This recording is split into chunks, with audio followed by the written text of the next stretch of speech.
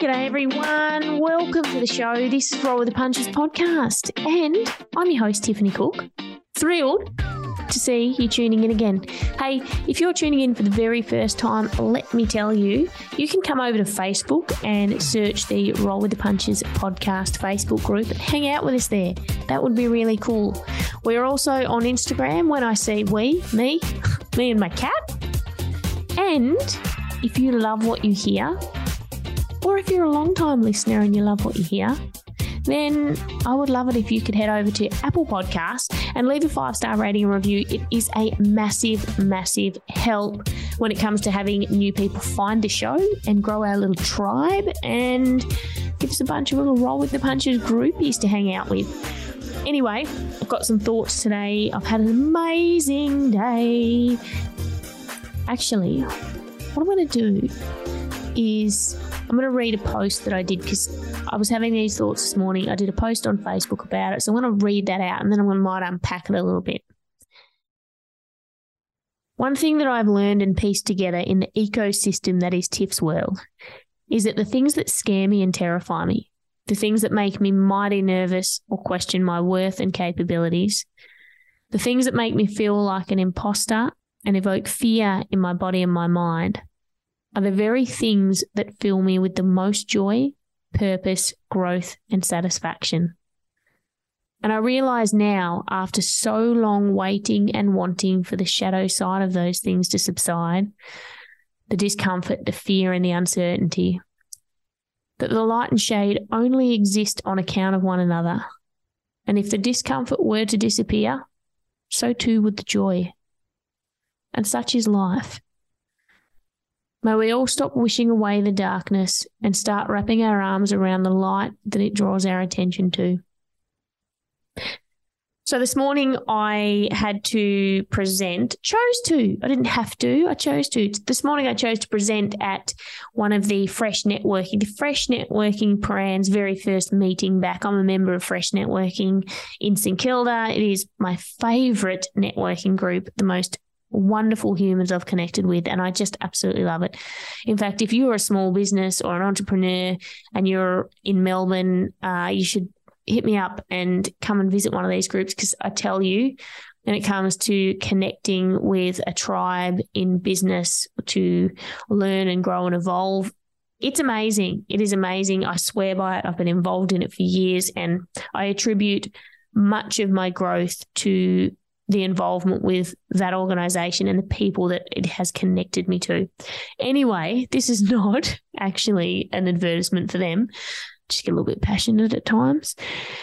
But I was presenting this morning at Paran, and I present a lot and I speak a lot, and funnily enough, I still get nervous, and I'm very freestyle in my approach. I do not script or plan too much. I throw some slides together that have some quirky bloody pictures, usually of my dog or my cat now.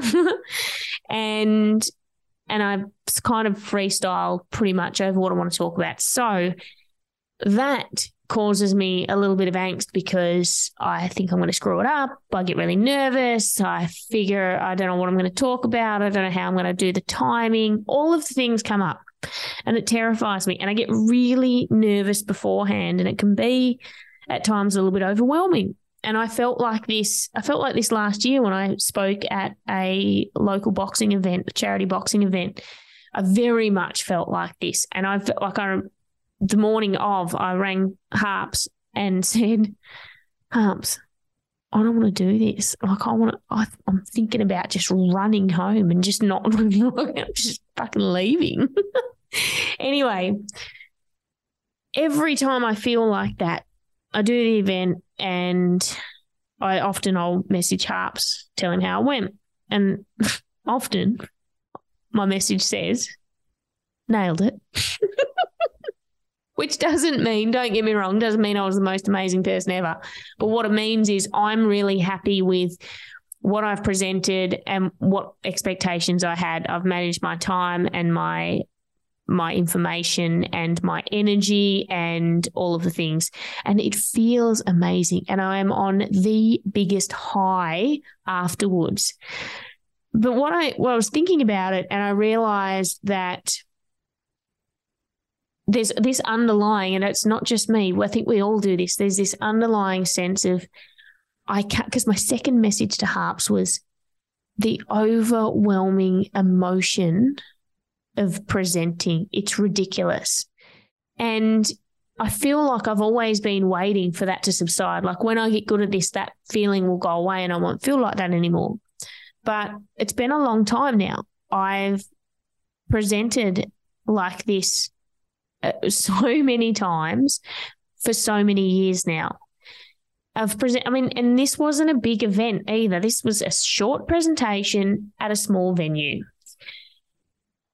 And I still get nervous. And what I realized was that everything in my life that brings me joy is everything that makes me feel like that. Everything that evokes fear and uncertainty and curiosity around my worthiness and imposter syndrome, all of those things. So I realized that when I try and wish away those shit things, I think that is wishing away the good things, because without the shit things, there's no contrast of feeling. There's nothing to overcome. And it's in the overcoming of it that makes me feel amazing.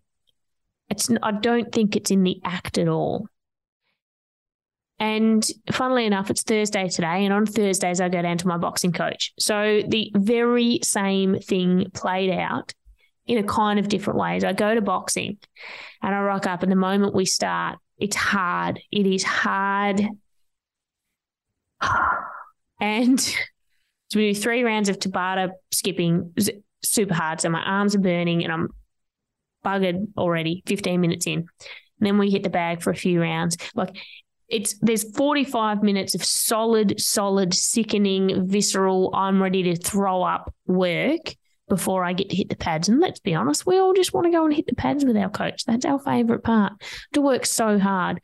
And the moment where I am in a round, but even the first round on the bag, hitting the bag, I hate it. I hate it. I hate feeling like that. I want it over. I wish he wasn't watching. I wish I could cheat. All of the things come up and I think I hate this so much. And that kind of exists throughout the entire session. And then the moment I'm finished and I get in my car, I am filled with this feeling and I'm so pumped. And the whole drive home, which is about an hour for me, the whole drive home, I am obsessively analysing and thinking and wanting to do better and wanting to be back there. I want to be back there. I'm like, oh, I'm so annoyed. I want to be back in there. I wish I was going tomorrow. I want more. I want to be faster. I want to deal with that better. I want to not stop. I want to not feel that moment, that moment that I think about and right before the bell went where I stopped because I was buggered or where I paused. And when I paused, I felt that I was tired. And then I was like, oh, I'm tired. I want to not do that next time. And what I want to take away from this for you guys that are listening, I want one of 2 things, or maybe 2 of 2 things. One thing is, let's stop wishing away the hard. Let's stop wishing it away because it's a part of the light. Without the hard, there is no light. Without the dark, there is no light. Probably makes more sense if I say that, doesn't it? We have to have the 2. That's what gives us the contrast. If the other stuff disappeared, there would be no joy. There would be no joy in that. So sitting in that and building a new relationship with the hard. And if you're not doing anything hard, if you've never done anything hard, find something hard. You don't have to be punched in the face. It doesn't have to be physical, but find something that makes you very uncomfortable and go through with something, because you will never, I promise you will never, you want to know what is on the other side of that. I guarantee you it will change your life. The day I went through with my first fight changed my life. And my life up until that point I did not believe needed changing. It didn't need changing. I don't have a hard luck story where I wasn't doing anything crazy. There's no crazy, oh, look what this saved my life. But it did. Also, it did. It changed my life and it changed my view, and it made me realize human potential and the potential of the mind and all of these limiting beliefs that I had. It unlocked something. The moment before that fight, the day of that fight, I said, I was overwhelmed with that emotion. And I said, I will never, ever, ever do anything like this again in my life, because there is nothing in the world that could possibly be worth how I feel right now. I said those words. I said it and I meant it. And when I repeat it now, I get goosebumps because you've got no idea what that felt like. Anyway, I couldn't really back out. So next minute I'm in the ring and I'm doing the thing. And the moment it was over, the moment that I had gone through with the very thing that scared the shit out of me, the feeling on the other side of that made the feeling beforehand pale in comparison. Can you imagine that? That was the worst feeling I'd ever felt in my life. And that disappeared. And the good feeling on the other side of that was everything. And the first thing I said was, when is the next one? I'm doing this again. And that's how I feel. That's how I feel when I do speaking. That's how I feel when I run workshops. That's how I feel when I do podcasts. Honestly, let's chase it. Let's chase this hard, scary, terrifying shit, because I guarantee you, you are going to change and love what is on the other side of that. I'm leaving you with that. Go find something hard, and when you do, come back and tag me in it and tell me what it is and tell me what changes. Hey, thanks for tuning in. Big love.